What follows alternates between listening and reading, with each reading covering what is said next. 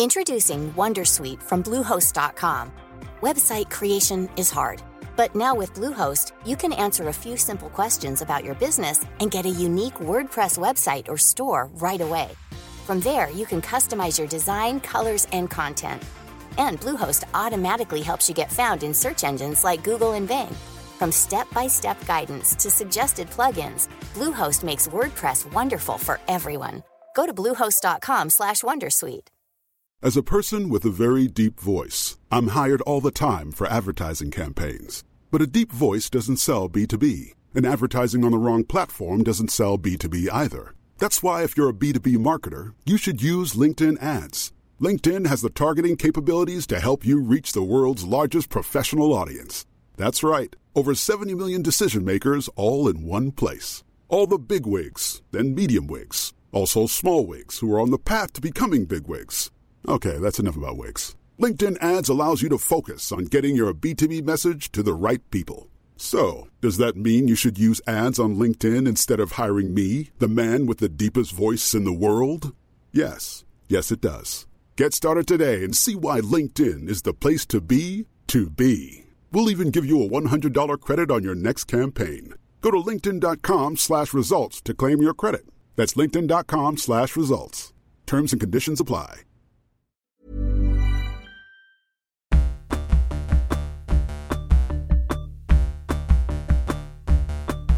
Hello everyone and welcome to our final episode of What's the Crack? We're going on hiatus indefinitely. We're closed for refurbishment. We're closed for refurbishment and we don't know when we're going to come back. It all depends on Rob. So his Twitter is @CalderRob. So just, bombard him if you want to know what's happening. No, I wouldn't.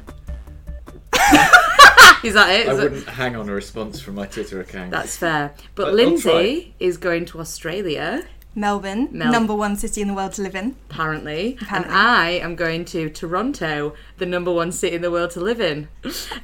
So I've already introduced who's with me today, Rob and Lindsay. Hi. Hello. Hi. And our end of term special is going to be on drugs in films. So it's drugs represented and its use in films. It's going to be quite a broad chat. Just going to have some loose chat, maybe some examples of films that we've seen and what we're bringing in. But I'm sure we've all seen films with drugs in them. Lindsay's shaking her head. She's not seen any films with drugs in them. I'm going to name a few of the old golden oldies as we start. So it's one of the first films with drugs in them was Frank Sinatra's Man with a Golden Arm. First ever recorded use of drug on film. No. One of the first. I haven't got into that much research. But one of the first was Man with a Golden Arm, which was with Frank Sinatra, who plays a card dealer who wants to kick his heroin addiction and the drama with that. So it was it obviously sparked a lot of controversy because it was one of the first depictions of a taboo subject, which was heroin dependence. I would suggest that one of the earliest films to deal with the nature of addiction was perhaps Nosferatu. What's that? That's like the original monster film. Vampire? About a vampire, right? Like Dracula, that kind of thing. Yeah. Why? What is he addicted to blood? Well, I think there are overtones of the outsider and their behaviour which doesn't fit with society, and compelling behaviour and this view of them as a monster. But actually, when you get to know them, they're a real individual, kind of a person, a compassionate individual. Spoilers for Nosferatu. Yeah, really. If you want to know what happens, when was that made then? We're eating popcorn. And the thing about the end of term special is we have no references or citations to back up what we're saying. This is our USP for today. Well, was it in the 1940s, 1950s? I think it was like 1920s. Oh, wow. Okay, It's so even well before old. Reefer Madness. If you picture like a vampire man who's like bald and is like, that's Nosferatu. 1922. So it was like super early. Who doesn't know about film now? Not me. Exactly. Yeah, great. That is one of the first then, or is it Well, like undertones? I've only watched I it suppose once. there's something about it which is maybe they're reflecting a taboo subject by abstracting it through monsterism and through science fiction. Yeah. Science fiction often dealing with a lot of subjects in interesting ways and horror. Exactly. So Well, then Reefer Madness came in the 30s, I think, which we've mentioned in a couple of our other podcasts when we're trying to go, drugs, they're the worst thing ever. Yeah. That comes from pretty much Reefer Madness, which is an American propaganda film which showed the spiralling out of control lives of people who took cannabis, going from murder, suicide to ending up in madness. I'm assuming shown to school kids. But but also considering the compelling nature of that plot, someone takes a substance, spirals into, murder, madness and chaos. So it's quite a difficult film to get to the end of. I mean, it's a fairly dry watch, considering it's taken some really, really juicy storylines. Yeah. All for cannabis as well. When people actually try cannabis and realise that isn't the spiral that they're going for, who are they going to trust? Do you think Reefer Madness was foreshadowing Spice? Ooh! Spice Madness. They should remake it. They're all about remakes. Hollywood now. Maybe they will. Great idea. Spice Madness. Yeah, and chuck Captain America in. I think it could be a huge blockbuster hit. Spice Madness on a plane. It's a film of the century.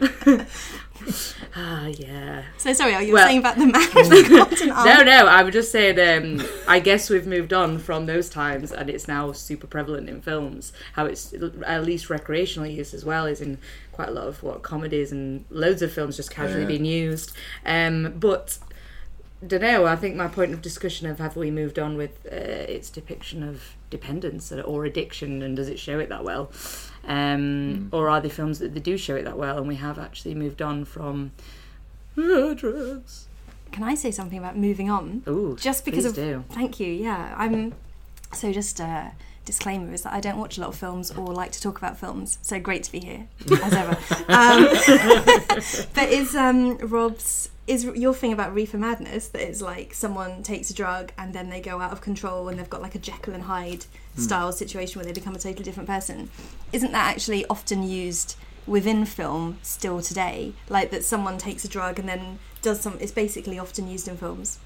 So, thinking about what Rob was saying about the film Reefer Madness, where someone takes a drug and they act totally out of character, do crazy things, and basically become a different person. I think that's still used a lot in films as just a plot device. And a lot of films that I've seen recently, it's like someone takes some kind of drug.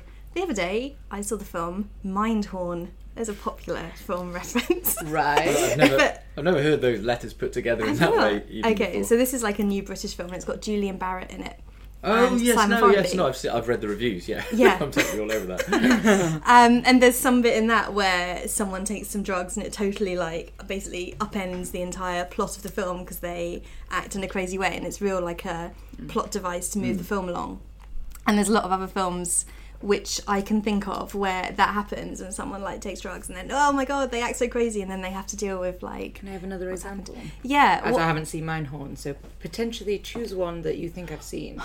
Either I watch no films or just an obscure film that's This is the subsequent 20 minutes of the podcast. Yeah. Lindsay naming films and Elle saying no. No. No. Okay, what about The Hangover? Yeah, go for that. And our listeners will know too. So The Hangover, they take MDMA, have a really crazy wild night. They take roofies. Okay. And Hypnol. totally act incredibly out of character. Crazy things happen. They basically become different people and then spend the rest of the film trying to deal with the consequences of what their alter egos have done. So the drug is the pivotal point of it, Yeah. to push it forward. So the use of a drug to bring out an alter ego within someone, I think, is still really prominent within films, and kind of a drug making you out of control and into an out of control version of yourself is still the real portrayal of drug use in a lot of mainstream films. Also, film which I might reference a lot because I watched it recently, the one about the wedding dates.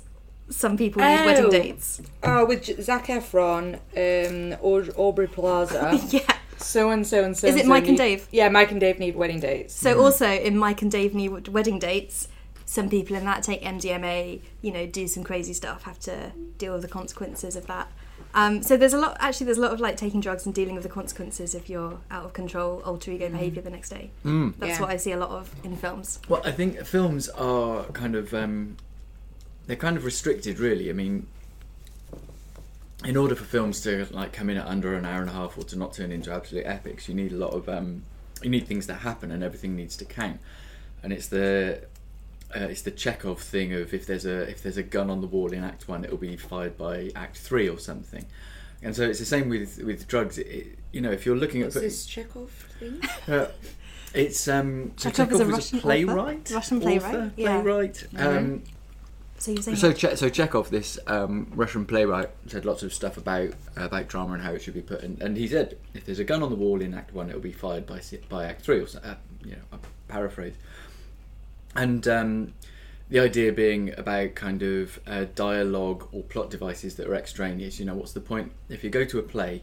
What's the point of having a gun on the wall if it's not going to be shot? You need everything in there to kind of mean something or to go somewhere.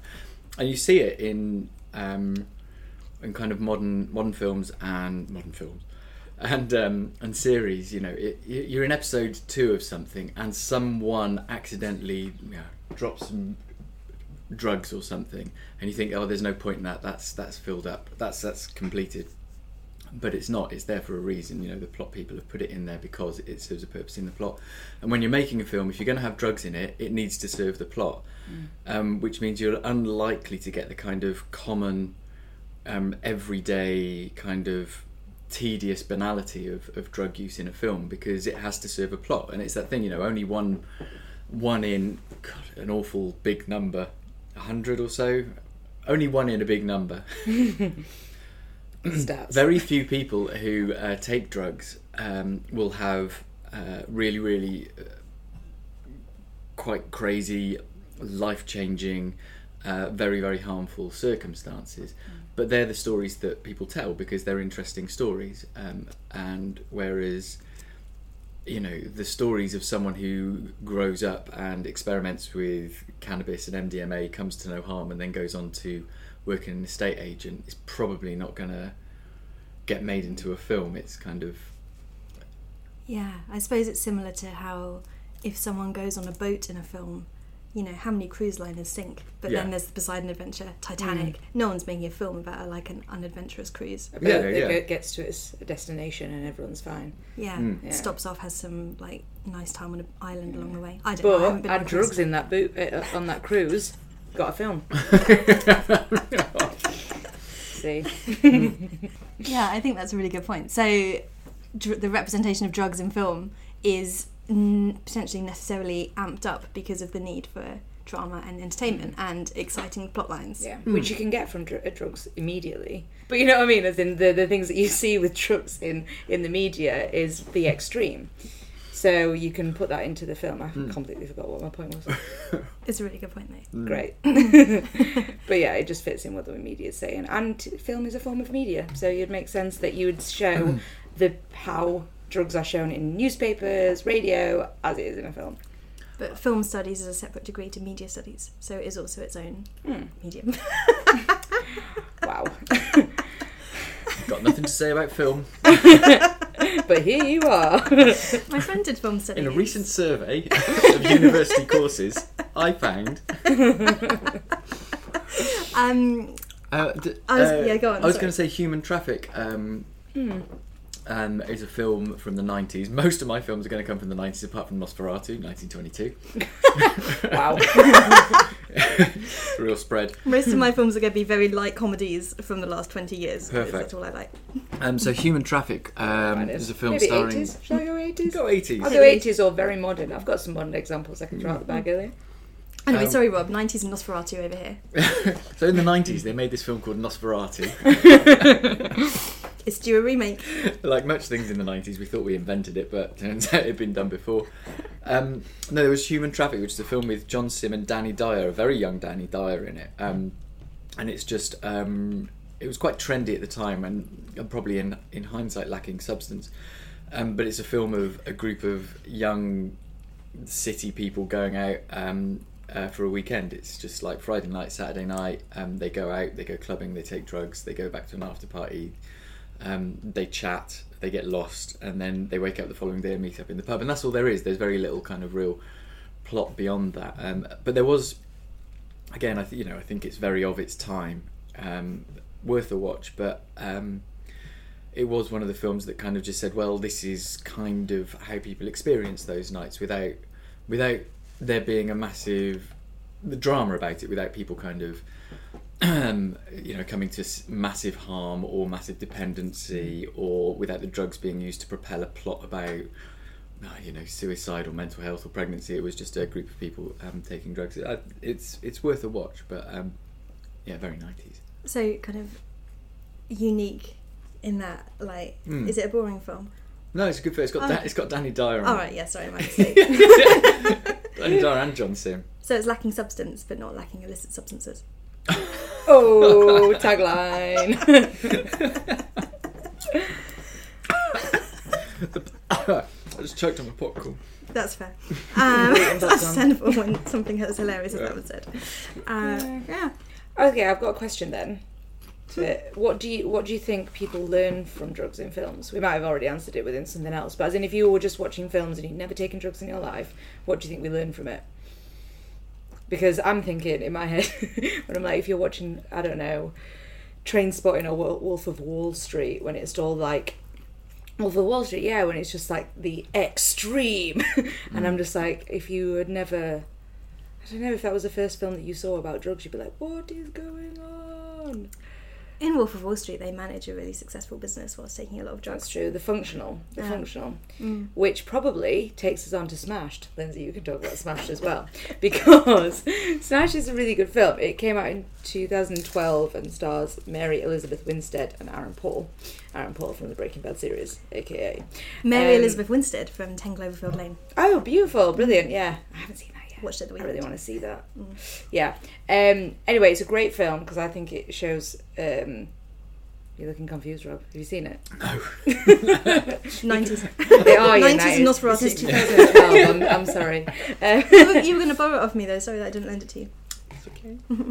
I'll just look stupid on the podcast. My mission is complete. It'll be a quick one. It's fine. But anyway, Smashed is about someone functioning with alcohol dependence, someone quite young, holding down a job as a teacher and a marriage and also a social life. Although Lindsay's smiling because she doesn't therefore hold it, because she's spiraling slightly. But it's kind of, I guess, again, with the Propel thing, the storyline is fueled with her alcohol use, but we are looking into her lives of dealing with a marriage and her job and everything else within taking alcohol. So it's not primarily just about this is a story about alcohol, it's how is someone dealing with it as a young, functioning young adult, I guess. Because I think I don't know the names, but ages. Sorry, but I'm assuming late 20s, early 30s with it. Yeah, I'd say late but 20s. It's also quite a comparison because the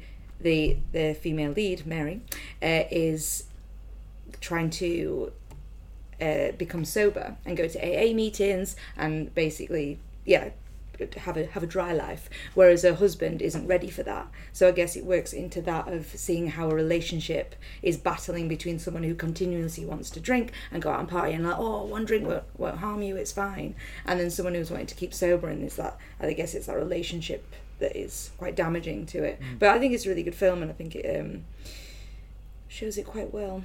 So yeah, and I think Smashed was interesting because it starts at the point where she's on a knife edge between functioning and not functioning, and it's about what tips her into looking to get help.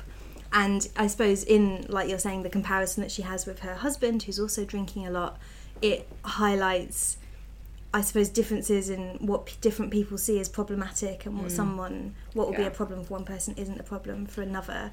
There was something else interesting within it, which I'm trying to think about. Oh yeah, and there was an interesting point in it where she is talking to someone who she's works with, a professional, and explaining her behaviour, and she's trying to talk about how she's got an alcohol problem, and the person actually says, oh, so are you so before she said she's got an alcohol problem, they're like, what's wrong? They're like, are you ill? Do you have an illness? And they're really sympathetic to what's been going on with her, and she's like, well, actually, I've got an alcohol problem, I'm an alcoholic, I'm in treatment. And then they lose all sympathy for her. And there's that kind of thing, whereas if she had an illness which was a physical illness, they'd obviously be full of sympathy and willing to help her, but once she says she's an alcoholic, they just lose all sympathy for her and they see it only as her own fault. And I think that's an interesting thing which the film highlights as well, how we view addiction and alcohol problems, which is something that we've talked about you know, is addiction a disease, and you know, is it an illness, and how do we see it in society? Often in society we see it as a moral failing and something where people should just buck up and stop drinking alcohol and stop taking drugs, and it's definitely not as easy as that for a lot of people, and I think the film highlights that really well. Yeah, I agree. It sounds like it kind of touches on the ambivalence as well of drug use, in that often people who are using drugs problematically are quite ambivalent about change, which is that, you know, they've got strong motivations in both directions to change and to not change, and most films don't do that. They're either kind of, they decide somehow at the board meeting at the beginning that drugs are going to be good or drugs are going to be bad, and in all fairness don't have many drivers to kind of explore the difficulties or the ambivalence that lies there. So it sounds like that film has a bit of that in it. It does have a bit of that, and there's also something else in it, which is that there's a point when quite near the start, so I feel like this isn't a spoiler, but she ends up smoking crack, and like everyone who she drinks with, you know, crack is like so beyond the pale, whereas like their like crazy alcohol use is absolutely fine. It draws that distinction between what is a social norm and what we kind of see as acceptable behaviour, and what even though they're like continuously drinking alcohol, and she's just like this one time smoked crack, which you know wasn't a great health move, but they see that as much worse than their like continual and ongoing like alcohol abuse, and that was interesting as well. But I think you're right about the way that films portray it's either like a good thing or it's fine, and if a film is like I think generally if a film is aimed at young people and is like trying to be cool, it's like, hey, there's some drug use in this film and it's no real big deal, just people having a crazy time. Well, and on the other end of that continuum, you've got films like Bad Neighbour that take a kind of committed glamorization of drugs. You know, I mean, it's cartoon, and I don't particularly object to it as a film, but which film? Bad Neighbours. Bad Neighbours, sorry. With Zac Efron. Yeah, when you said cartoon, it put me off. It threw me. I was like, what? Another film with Zac Efron, of course, is Mike and Dave Need Wedding Cakes. Great to just really look at the back We're really of Zac Efron in this. Giving examples of great films in this podcast. Yeah. Later, Hairspray. Yeah. Sorry, so Bad Neighbours. Well, towards the end, they you know, there's lots of drug use, there's lots of cannabis use and mushrooms and things. Oh, because it's got that guy in, Seth Rogen, who makes like taking drugs in films like is his USP. Yeah. That's his thing, which he does. And at the end, there's this kind of, you know, it all spirals out of control. Not out of control, but it all spirals to the point where they've kind of got these big wheelbarrows full of weed that they're trying to smoke as much weed as possible. And it's cartoon and it's not meant to be real, and it is silly. But there's certainly a glamorization there of kind of let's take as many drugs as we possibly can. Sounds glamorous. Nothing says glamour like a wheelbarrow. Wheelbarrow of cannabis. They had very manicured nails. And lawns. Yeah. Bad Neighbours. Yeah. But yeah, I think that is the other extreme of it, like it being casually being put in as in just a thing that I guess university students or, you know, college students would do, just take it quite on the regs. Another great example of a film. Great example of a film. This could be anything. Oh gosh, sorry. Sisters with Amy Poehler and Tina Fey. Because again, that was just they wanted to recreate this great party, and it was going to be great if they had drugs there. And they had the drug dealer to come in, who was John Cena. And it was just, you know, it would be a great party if they had drugs. So it was also a thing of let's recreate and have some amazing times. But, you know, no one takes drugs and it's fine. But if we want to have a great party, then we've got to, you know, have weed and do MDMA. Yeah. And I feel like there's something else in Sisters with Tina Fey and Amy Poehler. Even though you've seen no films. As the biggest contributor to this podcast is... Say hello to a new era of mental health care. Cerebral is here to help you achieve your mental wellness goals with professional therapy and medication management support. 100% online. You'll experience the all-new Cerebral Way, an innovative approach to mental wellness designed around you. You'll get a personalized treatment plan from a therapist, prescriber, or both in a safe and judgment-free space. Your Cerebral therapist or prescriber will outline a customized plan with clear milestones along the way, so you can get to feeling your best. With Cerebral, you're not alone in your mental health journey. We're here to empower you to live a fulfilling life. So take that first step towards a brighter future and sign up today at Cerebral.com/podcast and use code ACAST to get 15% off your first month. Offer only valid on monthly plans. Other exclusions may apply. Offer ends July 31st, 2024. See site for details. Introducing Wondersuite from Bluehost.com. Website creation is hard, but now with Bluehost, you can answer a few simple questions about your business and get a unique WordPress website or store right away. From there, you can customize your design, colors, and content. And Bluehost automatically helps you get found in search engines like Google and Bing. From step-by-step guidance to suggested plugins, Bluehost makes WordPress wonderful for everyone. Go to bluehost.com/wondersuite. Quality sleep is essential for boosting energy, recovery, and well-being. So, take your sleep to the next level with Sleep Number. With a Sleep Number smart bed, you can individualize your comfort level and enjoy a better sleep night after night. J.D. Power ranks Sleep Number #1 in customer satisfaction with mattresses purchased in-store. And now the Queen Sleep Number C4 smart bed is only $1,599, a saving of $300, only for a limited time. For J.D. Power 2023 award information, visit jdpower.com/awards. Only at Sleep Number stores or sleepnumber.com.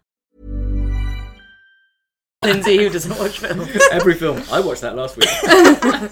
Okay, so I'm a closet. I pretend that I don't watch films, and then I stealth hit people with my insights. That's your USP. I hate films and discussing films. Secretly online doing a course in film studies. That is not the same as media studies. Yeah, absolutely not.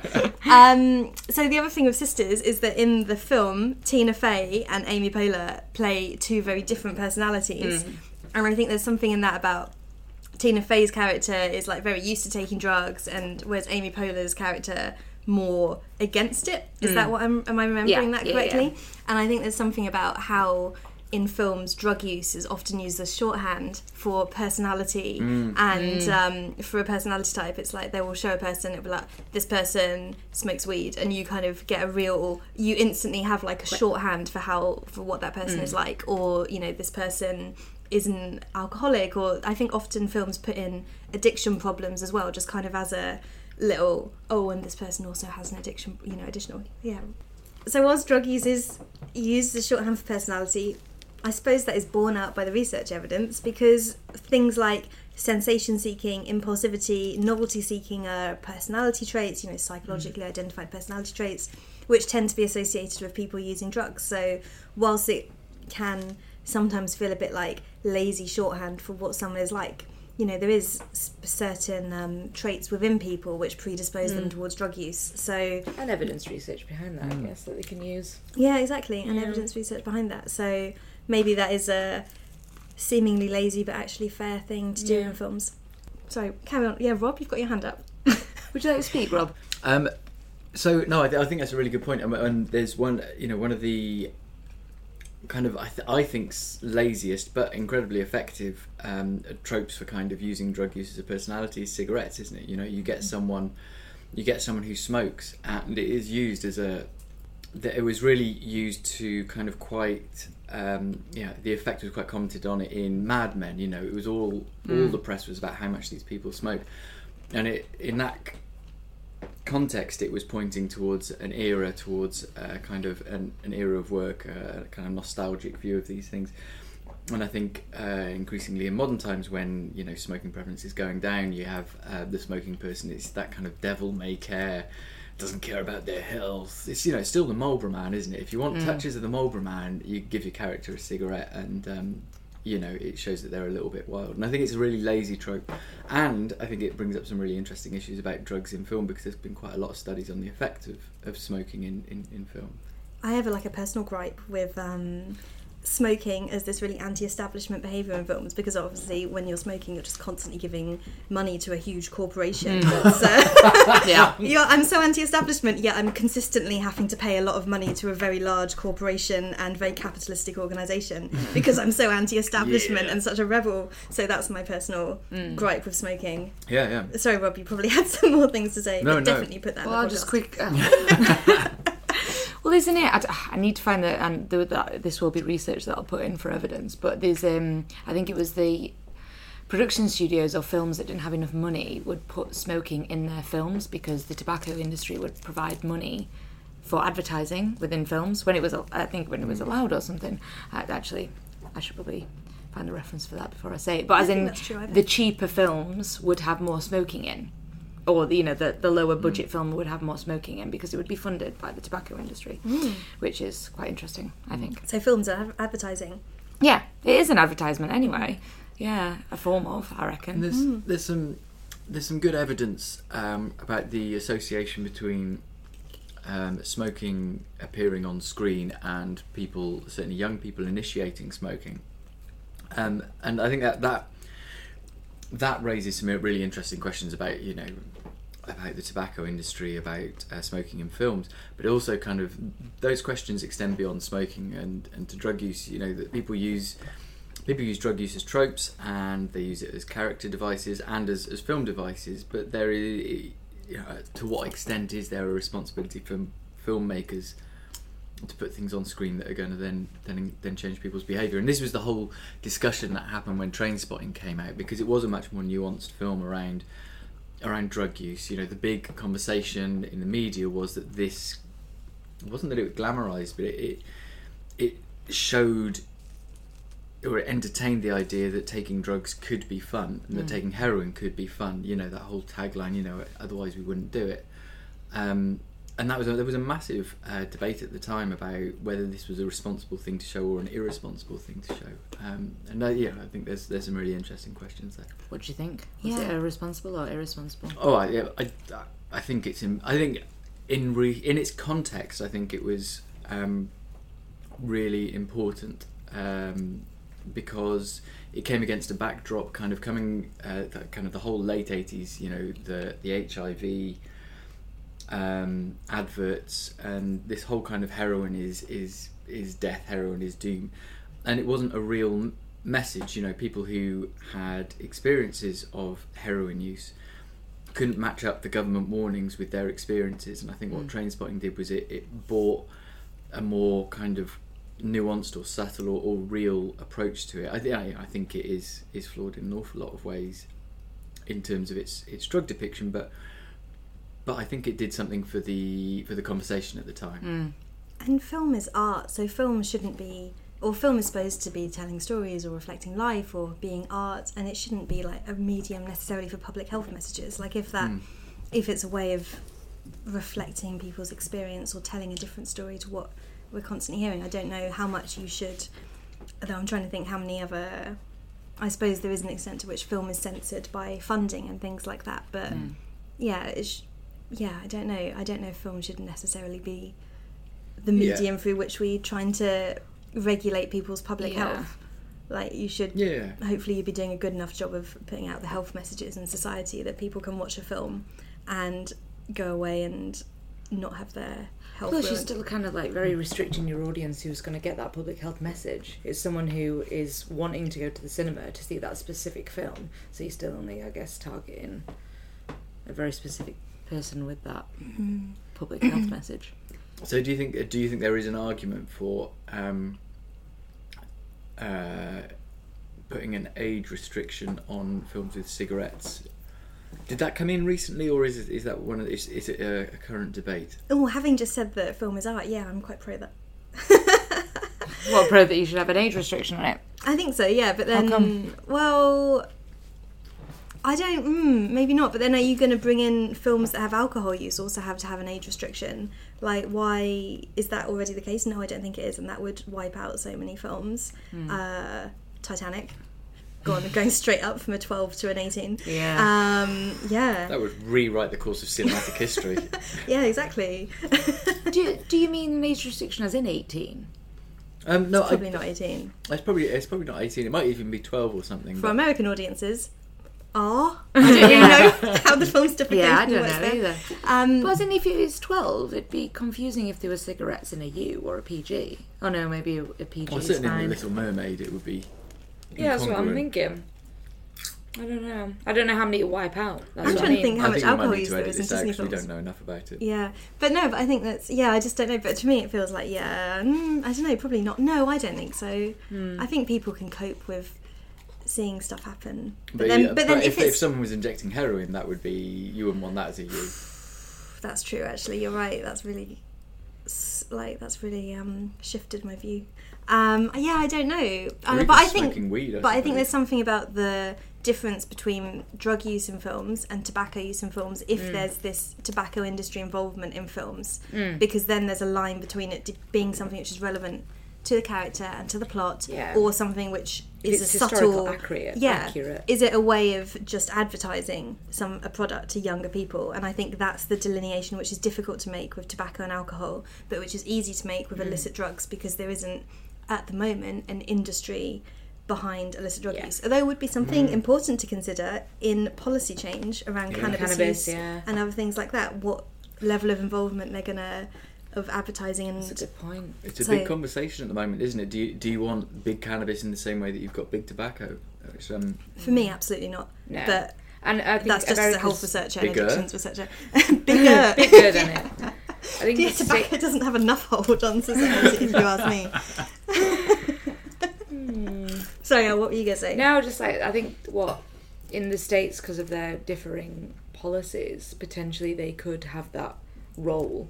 Obviously not as big at the time, now, because obviously alcohol's massive. But potentially, but like other countries, what with Canada bringing it in, I don't think they're very public health focused and stopping youth use, very focused like that. So I don't think they'll be going down that road. But I'm hoping that not a big cannabis, because that's not the idea that we want. I think with Canada, it will be interesting what happens anyway, because I know that smoking is very unpopular amongst young people in Canada. And so I wonder what their rules are around films and smoking there. But I think there's often something in films about just moving the conversation on entirely, because I feel like we've probably run out of things to say about policy. So I feel like there's often something in films which is rarely depicted in films, but you kind of see through the subtle shifting of what drugs are featured in films, like MDMA suddenly becoming very mainstream in comedy use, through films that we've already mentioned that I'm not going to mention again, but modern films. Let's get high and party. Exactly. But there's also in 21 Jump Street, the 21 Jump Street remake, which actually is an entire drug plot where they're trying to track down the source of this new drug which has emerged, novel psychoactive substance, things like this, where they go into the school and this guy is smoking and trying to be cool, and all the young people in the school are sorry, smoking isn't cool anymore, and they think this guy is a massive loser for smoking, whereas that's the traditional image. I think maybe films are sometimes keeping up with modern times, depicting differences in attitudes towards drug use. I don't know what you guys think. No. No. Film queen over here. I don't think we're going to solve the does art reflect life or life reflect art. You don't think we will? That's what I came in here for. As soon as you mentioned Chekhov, I was like, we're solving that today. Set my time for 50 minutes. We're going to solve it. It'll be done. I think it does reflect it. I think it does, definitely. Yeah. So maybe there'll be less So maybe there'll be less smoking and stuff like that in films, as young people are dropping smoking. But then young people are also supposedly... Or maybe vapes will come in. E-cigarettes will be more prevalent in it. You do see e-cigarettes coming up in films and series these days. So, I think it'll be more to reflect it. And will your character be smoking, or will they be vaping? Who knows? And what will that say about them? Yeah, or they'll be smoking crack. See, there's a part of me that sees someone on screen smoking a cigarette, and I still think, they must be the cool character. I see someone smoking an e-cigarette and that's actually changing. But initially, I thought, they must be pushing this. They must be pushing e-cigarettes here instead of smoking. I'm just like, that's normal. But in films and stuff, and that's what someone would do. But when I see e-cigarettes, I'm like, who's paying them? Yeah. Trying to be on trend. Yeah. But same as when I see social media used in films, I'm like, trying to be relevant and modern, bringing in social media into this film. I don't know, just me. Yeah. But I suppose we don't yet have the cultural shorthand around a lot of new drugs and vaping and things like that to know what that is supposed to say about the character. Yeah. What does vaping mean about someone? Can I raise a film? Raise a film. Please raise a film. We've talked about Smashed. Yeah, you've had your Smashed. What are you bringing up? Is it Nosferatu? Or is it going to be... I can't think of a single film from the 90s. Is it My Best Friend's Wedding? No, I want to raise an anecdote about a film as well. Okay, Rob. So, So I wanted to raise Bad Lieutenant, the original Bad Lieutenant with Harvey Keitel in it. There was a remake with Kevin Costner, which I haven't watched, which I have no intent. I've made my peace. Is it because it's not in the 90s or the 20s? Yeah. Yeah. And I've made my peace with Kevin Costner, but I still won't watch Bad Lieutenant. So the original Bad Lieutenant is this film about Harvey Keitel is this very, very corrupt, very corrupt cop who wanders around. He takes drugs. He does corrupt things, very corrupt things. He's a bad lieutenant. I mean, it's in the title. Yeah, This isn't He a spoiler. sticks to his name. yeah, it's really there. And he has this one particular crime to solve, which is kind of a very loose narrative for it. But basically, the narrative is his kind of spiraling drug use, uncontrollability, this kind of lifestyle that almost fitted him at one point, which then doesn't. And there's redemption in there. It's a really, really good film. But the reason I raise it here is because I think it. There are two parts. Firstly, it really depicts the kind of the nonsense of drug use, the kind of running around, going from scene to scene to scene without it there really being anything to tie them together, and this kind of immediacy of behaviour and response and behaviour and right, I'll go here now, and you really get a sense of, I think this is part Harvey Keitel's acting, part of the whole film, but you really get this sense of unravelling and incoherence. But there's also this scene where he buys and takes some heroin, and in the midst of this kind of cacophony of chaos that the film becomes, there's this really, really slow scene where he takes heroin and just kind of slowly slumps forward, and it's a long shot. It's probably only kind of a couple of minutes or something, but it really lasts, and you see this kind of something about that kind of escapism of heroin really makes sense in that scene, because you've got a whole film of chaos, and then when he takes this particular drug, there's just kind of stillness. And for him as the character, and for that film, I think it really depicts something. I make no comment on whether it's appropriate to do so or not, but I think it really represents something about that drug in a way that I've not seen before or since. Who's the director of that film? Props to that director. Props to Harvey Keitel. I accredit everything to Harvey Keitel. Well, in The Wire, the TV He's series, beautiful. The Wire, they apparently praised how they depicted heroin use in that. Because they actually, had discussions with the heroin users in Baltimore, and, used them as, like, method acting, I guess, to see how it was. And they had a lot of good reviews back on that, of how it was depicted. So there are examples of how it's been done really well, and how it's been praised, and how they've actually had discussions with people who use the drug instead of just going, oh, I think this is what happens with heroin use, so then going for it instead of that. So I was just going to say an anecdote of how I was really upset after watching Requiem for a Dream. Gosh. Because it was the most upsetting depiction of drug use ever, and it really scarred me for life. I've only seen 20 minutes of it. Don't watch anymore. I think it does end horrifically. There's a whole abscess. There's the whole prostitution. It's all awful. But the saddest part for me was the mum. Yeah. Well, when the fridge yeah. is too big. When the Fridge is too big. Is that in your 20 minutes Yeah. that you saw of the film? I'll pick of the saddest thing in the 20 minutes that I saw of it it. spirals from there, Lindsay. Oh, no. there's so... The oh problems my get gosh. bigger than the fridge, which is too big. I watched it on a night when I was living in Bristol with my mate, and I was so upset afterwards. We were like sat in silence for about half an hour, and then I had to put Nevermind the Buzzcocks on to like really brighten the mood. With Simon Amstel. With Simon Amstel, yes. Oh, that'd brighten anyone's That's mood. what I mean. I was just like, what do we need? We need Simon Amstel right now. And so we did that, and I was just like, I don't think I can ever watch that film again. Like, I get it, and, I've watched it now. I can tick it off my to-do list of films, and I can move on with my addiction career. But, my God. Yeah. I don't know. Have we done all the films that we wanted to say? Do we want to talk about that scene in Pulp Fiction? But there's that famous scene where Uma Thurman, the character that Uma Thurman plays... The dancing. Was overdosed. Oh, she's overdosed, okay. She's overdosed on what Let's she talk about thought the was... dancing on this podcast. What she thought was heroin. No, what she thought... She thought it was coke. Where the character, played by Uma Thurman, anyone? No, I don't know what the character's No, name I is. got nothing. I don't watch films. So she overdoses on because she takes what she thinks is cocaine, but is actually incredibly pure heroin. Why would you make that mistake? Because it's white. White. They look the same. Okay. Well, no, traditionally they don't. So there's different forms of heroin. What's become more popular or more kind of ubiquitous is the brown form of heroin, but it's kind of China white is a white form of heroin, and particularly in Pulp Fiction, again it's kind of quite apocryphal, and he buys from Jeff Bridges.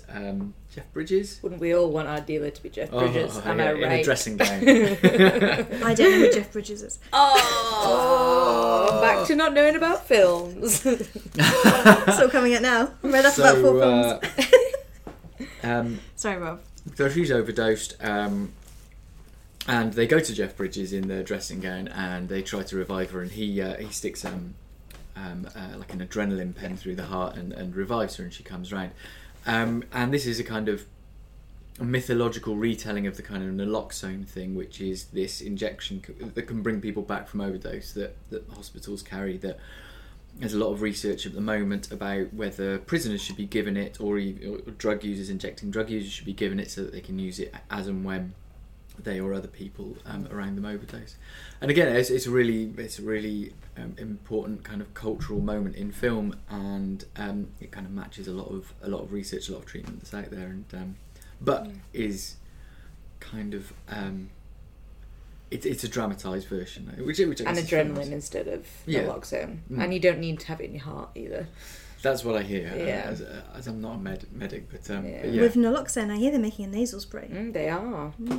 Check out John Strang's recent research to find out more about that. Check out on Acast. Wouldn't have made but that's a really good example, because that wouldn't have made such a dramatic scene. No, would it? John Travolta drives Uma Thurman.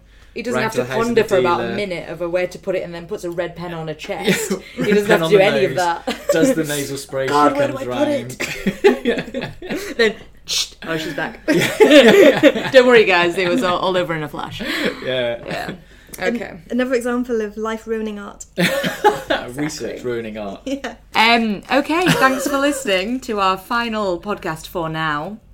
TBC, to be continued at some point. But thank you for all our listeners who's been listening every week. But thank you for listening. It's been wonderful to do these podcasts. And we'll see you at some point. Thanks for listening to What's the Crack. Just want to say thank you to the Wellcome Trust in King's College London for funding us and letting us buy this equipment.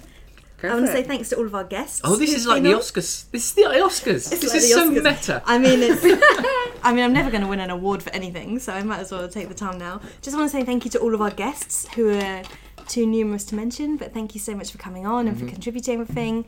Thank you to Elle for hosting every week and holding everything together, knowing everything about everything. Thank you to Rob for having the original idea to make a podcast. Great idea. People love podcasts. And thanks to you, Lindsay, for knowing so much about films. Who knew? Who knew? So you're welcome anytime. No problem. If you want to keep in touch with us, we've got the Twitter, as always. I'm sure Lindsay will check it sporadically throughout her time, as always. Thank you very much, everybody, and good night. Good night. Mic drop.